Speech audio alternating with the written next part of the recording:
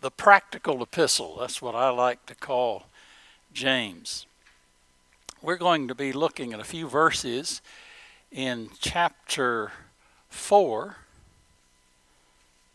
and I'll be preaching on the subject, the problem of presumptuous planning. James chapter 4, beginning at verse 13, going to the end of the chapter, verses I'm sure you are very familiar with, have read. You probably quote some portion, part of these verses at times, and God willing, we'll take a good survey of the passage and try to understand it better and see how it impacts our lives and see if we are following what the Lord would have us to do.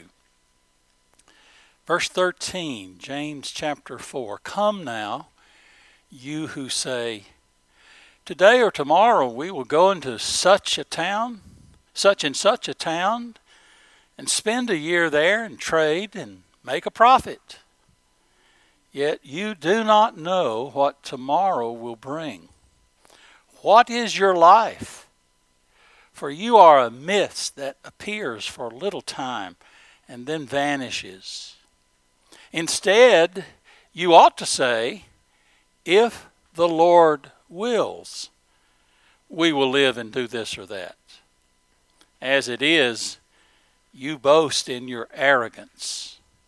All such boasting is evil. So whoever knows the right thing to do and fails to do it, for him it is sin." In the 4th chapter of this letter, James addresses the subject of worldliness. And he rebukes his readers. He warns them about this sin of worldliness. Take note of verse 4. "Whoever wishes to be a friend of the world will make himself an enemy of God." In other words, if you love the world, you will evoke the anger and the hostility of God, for God tolerates no rivals. Notice in verse 4, "You adulterous people." Now, he's not talking about literal adultery, a man in the congregation running off with a woman not his wife, but he's talking about their love of the world and entanglement with the world, and they are committing spiritual adultery. And so strong words about worldliness. But worldliness manifests itself in manifold ways, various ways. Sometimes we think, a worldly man, he's the guy that cusses and smokes and drinks and does all of those things. And I'd say, yeah, that's an indication of worldliness. But worldliness can involve a whole lot of other things as well. And beginning here in verse 13, James shows how Christians can have a worldly mindset when they plan their lives. People of the world plan their lives how? Without taking God into account. They do that because they think they're in control of their lives. So they disregard completely seeking God's mind and knowing God's will. They determine what they will do, where they will go. They decide whether they will pursue a course of action or not and be successful or not. And James, the Lord's servant, rebukes this kind of presumptuous planning. Believers ought not to make plans for their lives like unbelievers do. They ought to plan their lives how? In accordance with the will of God. We believe God is sovereign, and because He is sovereign, He is in control of every aspect of our lives. He's given us His Word, which directs us what to do. And so we're to come to Him in prayer. We're to read His Word and say, Lord, we want to do Your will. Make that to be, help us make that to be a priority in our lives. Now, this problem of planning without taking God into consideration that evidently the readers of James had is still with us today. Aren't we prone to live by this worldly attitude of, well, I'll do what I want to do. Don't need to consult God. I don't need to read the Bible. God's given me a good mind. I can think things through. I can decide for myself. I can figure this all out myself.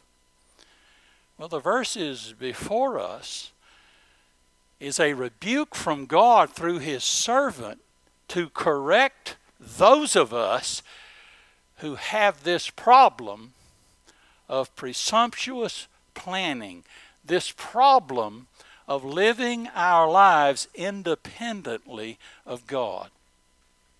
James does 4 things in this passage about the problem of presumptuous planning. He states the problem. He then analyzes it. Then he gives the solution to the problem and exhorts us to fix the problem. He ends by challenging his readers and thereby us to do what we know is right. Well, we begin in our study today with the problem stated. Verse 13, come now, and that's just an invitation, isn't it? He's calling for their attention. He's trying to stir them up to think about the way they are living. Come now, you who say, and then he gives an example of what people say. Today or tomorrow, we will go into such and such a town and spend a year there and trade and make a profit. Now let me connect with that what James says in verse 16. As it is, you boast in your arrogance. When you live your life that way, you are boasting in your arrogance. You are proud and proud that you're proud. Boast in your arrogance. And then what does he say? All such boasting is evil. It's wicked. So if we plan our lives without taking God into account, that's just not a little bitty sin. That's evil. That's wicked. Now, note how he is here describing the problem. The problem has to do with the way some of these Christians were planning for the future. He sets forth a scenario that was typical of the way they went about conducting their business affairs. And it's stated quite simply, in quite a bit of detail also there in verse 13. Today or tomorrow, we will go into such and such a town, spend a year there, and trade and make a profit. Now, on the surface, that sounds innocent enough. The picture he's painting is of a self-confident, careful planner. Someone who has well-laid plans. And that's not bad in and of itself. I mean, complete in details. In fact, look at some of the details. They decide where they will go. We will go into such and such a town. Athens, Antioch, Damascus. We might say Atlanta. We could say New York City, Hong Kong. So they were deciding where they'll go. They decide when they will go. Today or tomorrow. They decide how long they will stay. We will spend a year there. They decide what they will do. We will trade. King James says buy and sell. And they're sure about the outcome. We will make a profit. So they didn't leave anything out, or so they thought. They made detailed plans. Well, what can go wrong with that? Did you know there are some Christians who say that it's wrong? This notion of planning in itself is wrong. They think a Christian just ought to fly by the seat of his pants. just whatever strikes him. You don't need to plan.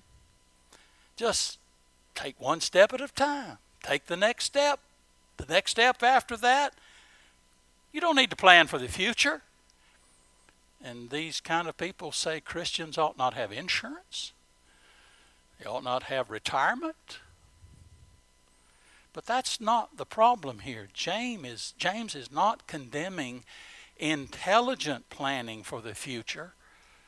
You well know that the Bible is full of examples of men and women who made plans under the will of God for the future. Joseph is as good an example of anybody as that. He encouraged the people in Egypt to plan for the future because they saw famine coming. There's nothing wrong with planning. Did you know there are some people who think what's wrong here is they were greedy and they wanted to make a profit? Socialist interpreters of this passage think the problem is capitalism. But there's no rebuke here for businessmen wanting to make a profit. Again, the Bible does not condemn hard work and labor, and it does not condemn the enjoyment of the benefits one accrues with hard work and labor. In fact, the Bible commends such a lifestyle. What's wrong with this picture is that the planning formulates its own course of action with total disregard of God. They arrogantly, and that's the word that's used in verse 16, they arrogantly went about their business, making their plans without seeing the need for divine guidance or assistance. And what was their attitude? That's what comes out in verse 16. You boast in your arrogance, and all such boasting is evil. So it isn't planning, it isn't profit that's the problem. The problem is this attitude of arrogance. The image is that of the self-confident businessman who projects a course of action for a whole year in advance and arrogantly assumes that he knows the future, that everything is under his control. And James says, shall I say the Holy Spirit through James says, all such arrogance is evil. Why is it evil? Because it fails to acknowledge God. Dear friends, it is wicked for us who believe in God, believe in His Son, who follow Jesus Christ, to fail to seek the will of God in all things. Now, we can understand that the unconverted people of this world are going to live their lives in such a way, but not believers. We can understand an atheist saying, I'm the master of my own fate, the captain of my own soul. I mean, that's what they say. But not a Christian. It's a great evil for those who know that God exists, that God has saved them, to arrogantly defy His will. And if we plan without taking God into consideration, we are arrogantly defying His will. So what's missing in the picture that's painted for us here in verse 13? God is absent. Put God in it, and it's all right to make plans. But keep God out of it, and it's wicked. It is evil. When we keep God out of it, we make plans according to our self-will and not His will. I will is the essence of sin. And that is clearly seen in the I wills of Lucifer, the morning star, Isaiah chapter 14. You ever read that passage, verses 13 and 14? This is what he says, I will ascend into heaven. I will exalt my throne above the stars of God. I will also sit in the mount of the congregation on the farthest sides of the north. I will ascend above the heights of the clouds. And then the worst of all of them, I will be like the Most High. If we operate that way, then we come under this condemnation. You boast in your arrogance. That was their problem. They were arrogant in their confidence that nothing would interfere with their plans and everything would work out just right. They were acting like the atheists, the master of my own fate, the captain of my own soul. But all such planning is evil because it leaves God out. You know the story recorded in Daniel chapter 4 about Nebuchadnezzar, the king of Babylon. He learned this lesson, a pagan man who learned this lesson the hard way. One day when he was walking about his royal palace and he looked about all that he had accomplished, he proudly said this, and it's recorded in Daniel 4 verse 30. Is not this great Babylon, which I have built by my mighty power, as a royal residence and for the glory of my majesty? You recall what happened to him, don't you? God's judgment fell on him. And he was soon on all fours, going about like an animal, thinking himself to be an ox, even eating grass. Now he later came to his senses. And when he did, he acknowledged the sovereign will of God. Daniel chapter 4, verses 34 and 35. At the end of the days, I, Nebuchadnezzar, lifted my eyes to heaven, and my reason returned to me.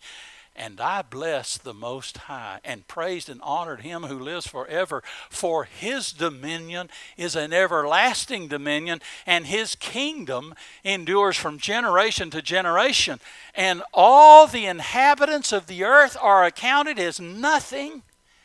And he does according to his will among the host of heaven, among the inhabitants of the earth.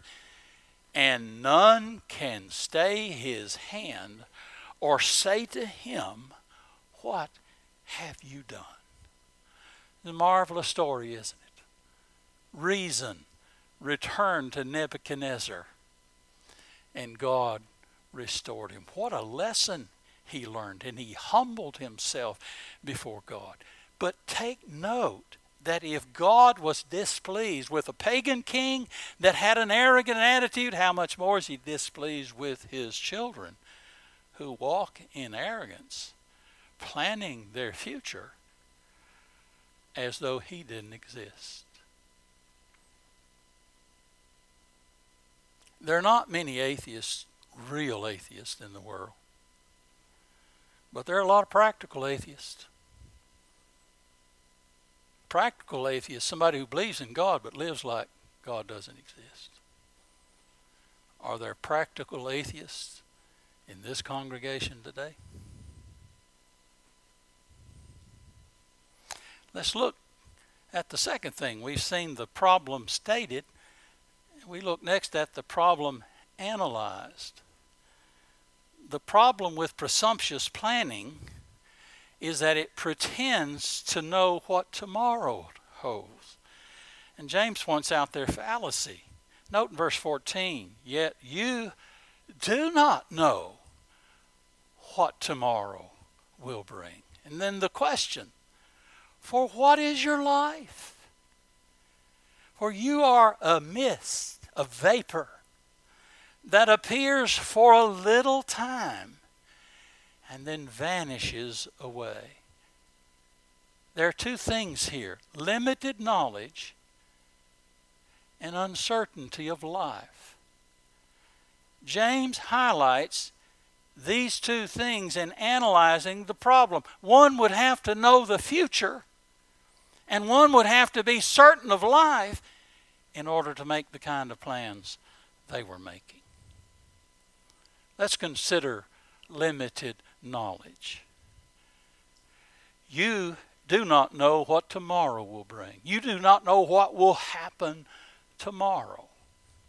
How could they make plans for next year when they didn't even know what would happen the next day? Do you know what's going to happen tomorrow? Do you? I don't. I've got some plans. I know what I plan to do tomorrow, but I may or may not do them. There's only one who knows what the future holds, and that's God. He is omniscient. Don't you love those omni attributes? Omnipotent, all-powerful, omnipresent, present everywhere, omniscient, all-knowing. He knows everything before it happens. We're not open theists. We're classical theists. There are some idiots these days who say they're theologians and they say God doesn't know what's going to happen tomorrow. He's got a good idea, but he doesn't know for certain. It's very free willism, because how man exercises his so-called free will change things and catches God off guard. Can you imagine believing in a God like that? The Bible won't allow us to believe that God is like that. God is omniscient, but we don't have that kind of knowledge. We may surmise what will happen tomorrow, but we can't be certain. And these Christians had been planning as if they knew exactly what the future held. And that's acting like they control the future. So limited knowledge. The second thing is uncertainty of life. What is your life? And he answers, you are a mist that appears for a little time then vanishes. What's James doing? He's pointing out the transitory nature of life.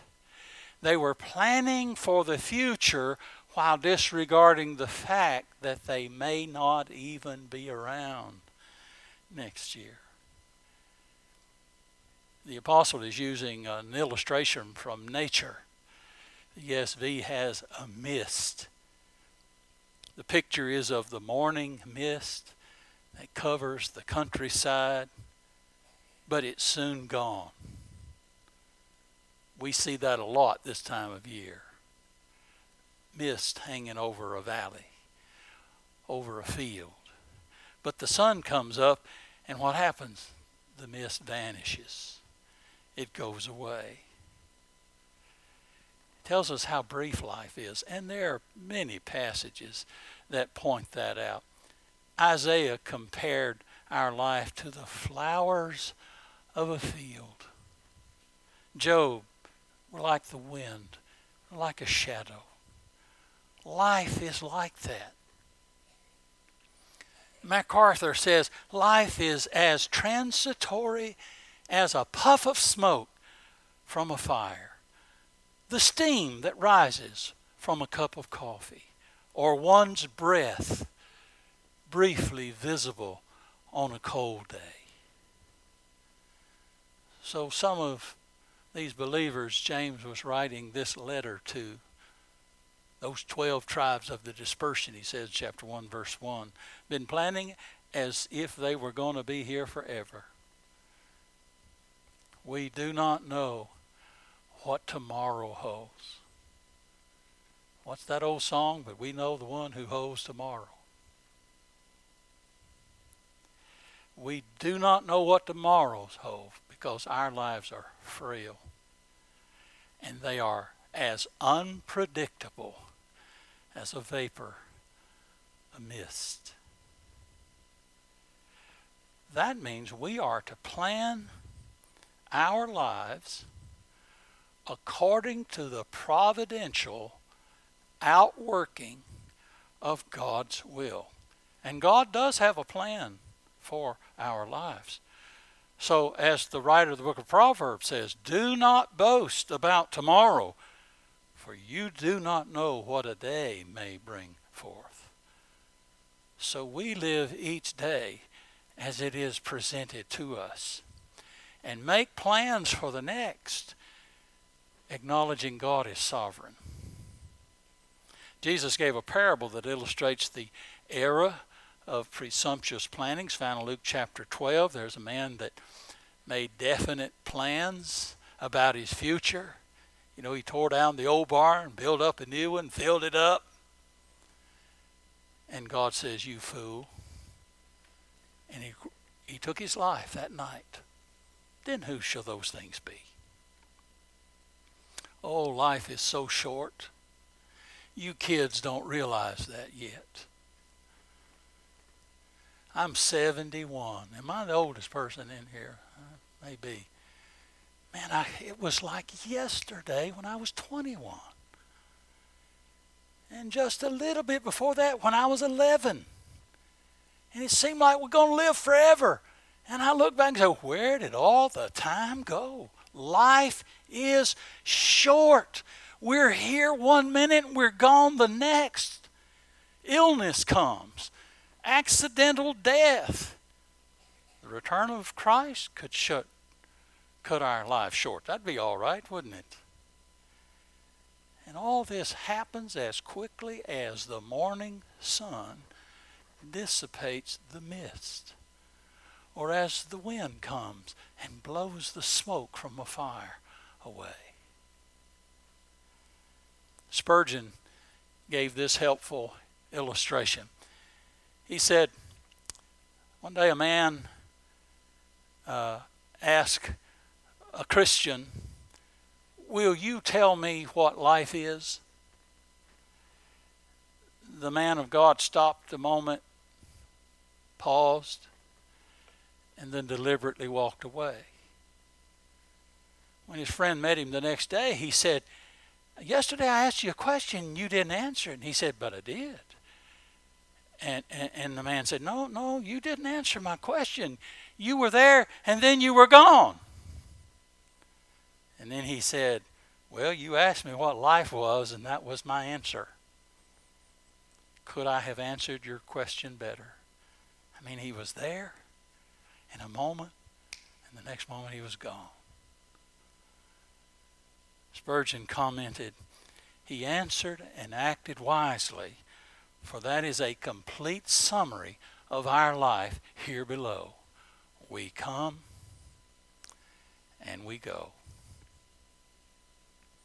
We've seen the problem stated, the problem analyzed. Let's look thirdly at the problem solved.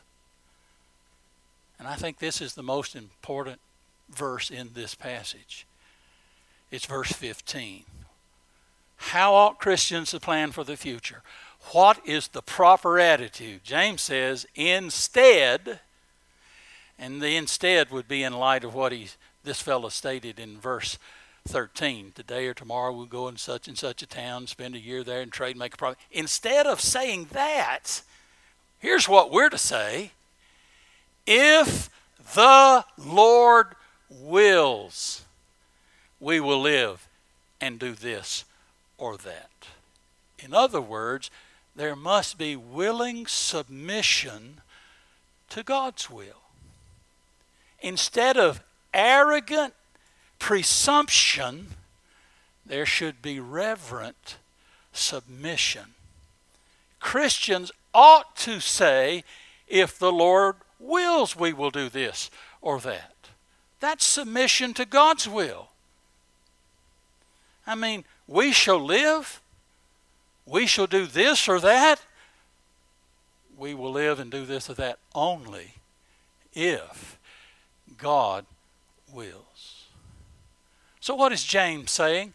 He is saying that God should be consulted in all our plans. That's one of the reasons why we pray. Oh, prayer contains so many different elements. We often bypass some of the most important praise and thanks to God.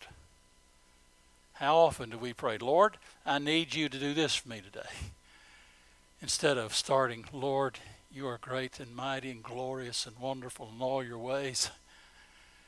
Thank you for what you've done for me." We fail on that point, don't we?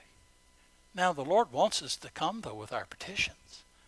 And we might come and say, Lord, I'm not sure what to do in my life.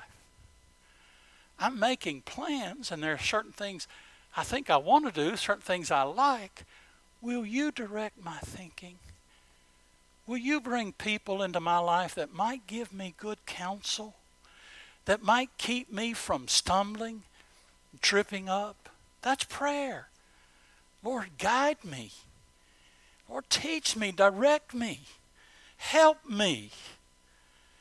And so we should pray that, and then we should resign all of our plans to the outworking of His sovereign will. We should always condition our plans with the will of God. You read through the letters of the Apostle Paul, and you'll see that. Here's a statement that's made by him in the book of Acts, Acts chapter 18, verse 21. I must, by all means, keep this feast in Jerusalem, but I will return to you again, God willing. Romans 1, verse 10, making request, if by some means, now at last, I may find a way in the will of God to come to you. That's just not filler thrown into a passage that he's writing. That's central to it. 1 Corinthians 4:19, but I will come to you shortly if the Lord wills. 1 Corinthians 16, verse 7, for I do not wish to see you now on the way, but I hope to stay a while with you if the Lord permits. That's how Paul directed the course of his life. Made plans. I have hopes. But it'll only happen if the Lord wills. Did you know Jesus did the same thing throughout his life? What did he seek? The will of his Father. You remember after the conversion of the woman at the well, John chapter 4, verse 34, Jesus said to his disciples, my food is to do the will of him who sent me and to finish his work. John chapter 5, verse 30, he's in conflict with his enemies, and he said, I do not seek my own will, but the will of the Father who sent me. You remember in agony in Gethsemane, where he's facing the awful reality of the cross, how did he pray?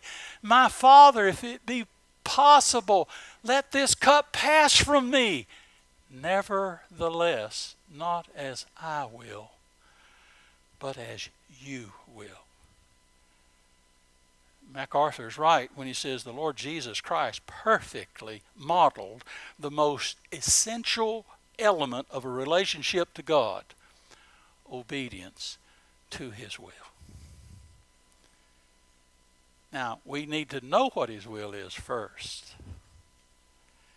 And knowing his will, we are to do it. And when we make plans and say, if the Lord wills, that means we're aware that our lives are under his sovereign control. Again, it's right, it's proper to make plans about the future, but those plans must be made with the recognition that our destinies are in the Lord's hands.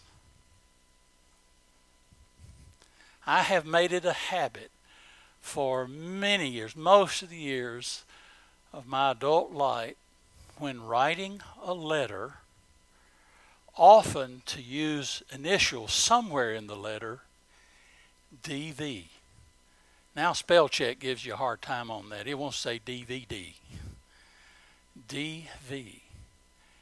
Those two letters stand for two Latin words, Deo Volente. God willing. Ian Murray has written a wonderful biography on the life of A.W. Pink. He shares this story. In the year 1902, when A.W. Pink was 16 years old, he sat around the table with his parents. His father was reading the newspaper, which carried news of the preparations for the first coronation in Britain for 64 years. Prince Edward VII was to be crowned as king. Pink remembers his father saying, "Oh, I'm sorry to see this worded like that. Why, here's a proclamation that Prince Edward will be crowned king at Westminster, and there is no Deo Volente, God willing." Now, back in those days, even the secular press would often make announcements and include in parentheses usually DV, or they might spell it out, Deo Volente. That incident stuck in the mind of the young Arthur Pink, because when the appointed day for Edward to be crowned, the coronation had to be postponed because he was ill with appendicitis. God willing, we will do this or that. God willing, I'm going to marry that girl. God willing, I'm going to go to that college. God willing, I'm going to take a job in this particular field. Now, obviously, we need to mean with the heart when we say God willing. We're not just to repeat those words like a mantra. There's no magical significance in the words themselves. Attaching God willing to everything we say can be done mechanically. That can become just a glib formula without any real meaning. So we need to say the words. In fact, we're told to, aren't we? Instead, you ought to say. Now, what you ought not to say is found in verse 13. And what verse 13 is lacking is what we need to add. Instead, you ought to say, God willing. So it's very important that we recognize that our lives are in God's hands, that we are to make plans only in view of the will of God. We're to seek His help as we formulate our plans, as we put ideas together. Man and his wife talking. Where are we going to go on vacation next year? Let's talk about this. We could go here, we could go there, we could go. I wonder what the Lord would want us to do. Maybe He wouldn't even want us to take a vacation next year. You know, you're sensitive to these things. What does the Lord want for me? And that's the problem solved. Instead, you ought to say, if the Lord wills, we will do this or that. Now, there's one more thing here in the passage, and that's the problem prevented. James concludes in verse 17 with a principle that is of much broader application than planning one's life, but in the context, that's where it applies. This is the problem prevented. So he writes, so whoever knows the right thing to do. Now, what's the right thing to do in this context? To make your plans according to the will of God, seeking Him. So, whoever knows the right thing to do and fails to do it, for him it is sin. Now I'm more accustomed to the New King James. Therefore, to him who knows to do good and does not do it, to him it is sin. So after he tells us to take the Lord into consideration in all our plans, he tells us that not to do so is sin. And that's why it's evil. Going up to verse 16. That's why it's wicked. James, therefore, takes away any excuse that a believer might have for erecting plans without taking God's will into consideration. Since we know what we're to do in this aspect, we are sinning if we fail to do it. James is here talking to us about what we call a sin of omission.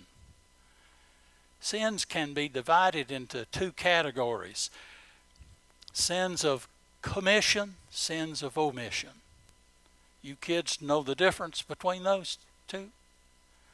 A sin of commission is what? It is doing what God strictly forbids us to do. God says no, and we do it anyway. That's a sin of commission. It's the act of a rebel. The sin of commission is done by a defiant transgressor. When God says you shall not, and we do it anyway, that's a sin of commission. Well, what is a sin of omission? A sin of omission is failing to do what God commands us to do. When God gives a positive command, did you know He tells Christians, those who come to believe in Jesus, that they're supposed to be baptized? I know people who tell me they're Christians, but they've never been baptized. They're not doing what the Lord tells them to do. They're failing to do what is good and right. The Lord tells us to witness, and we don't.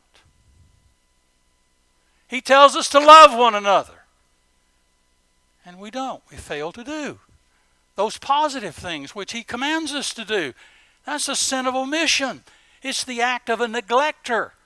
The sins of omission are usually done by simply overlooking a duty or by putting it off.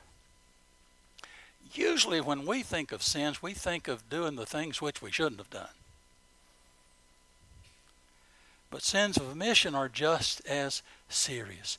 And James wants his readers to know that. So he says, whoever knows the right thing to do, you know this is what you should do, and you fail to do it, you're sinning.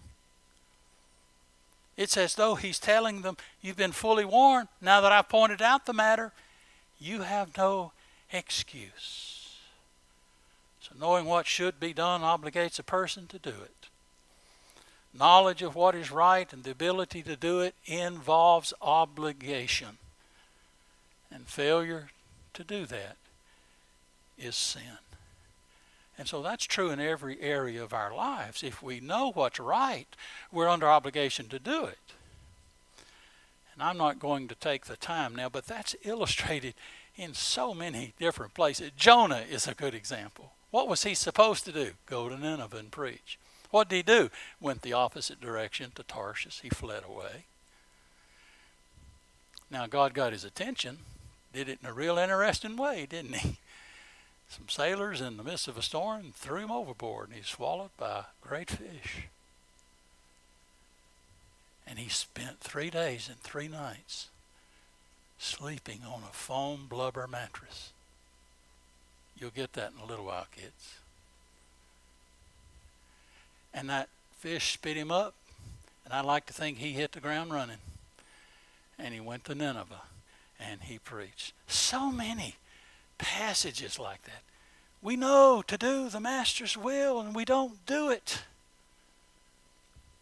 And he, part of the Sunday school lesson today, disciplines. Lovingly, God disciplines us.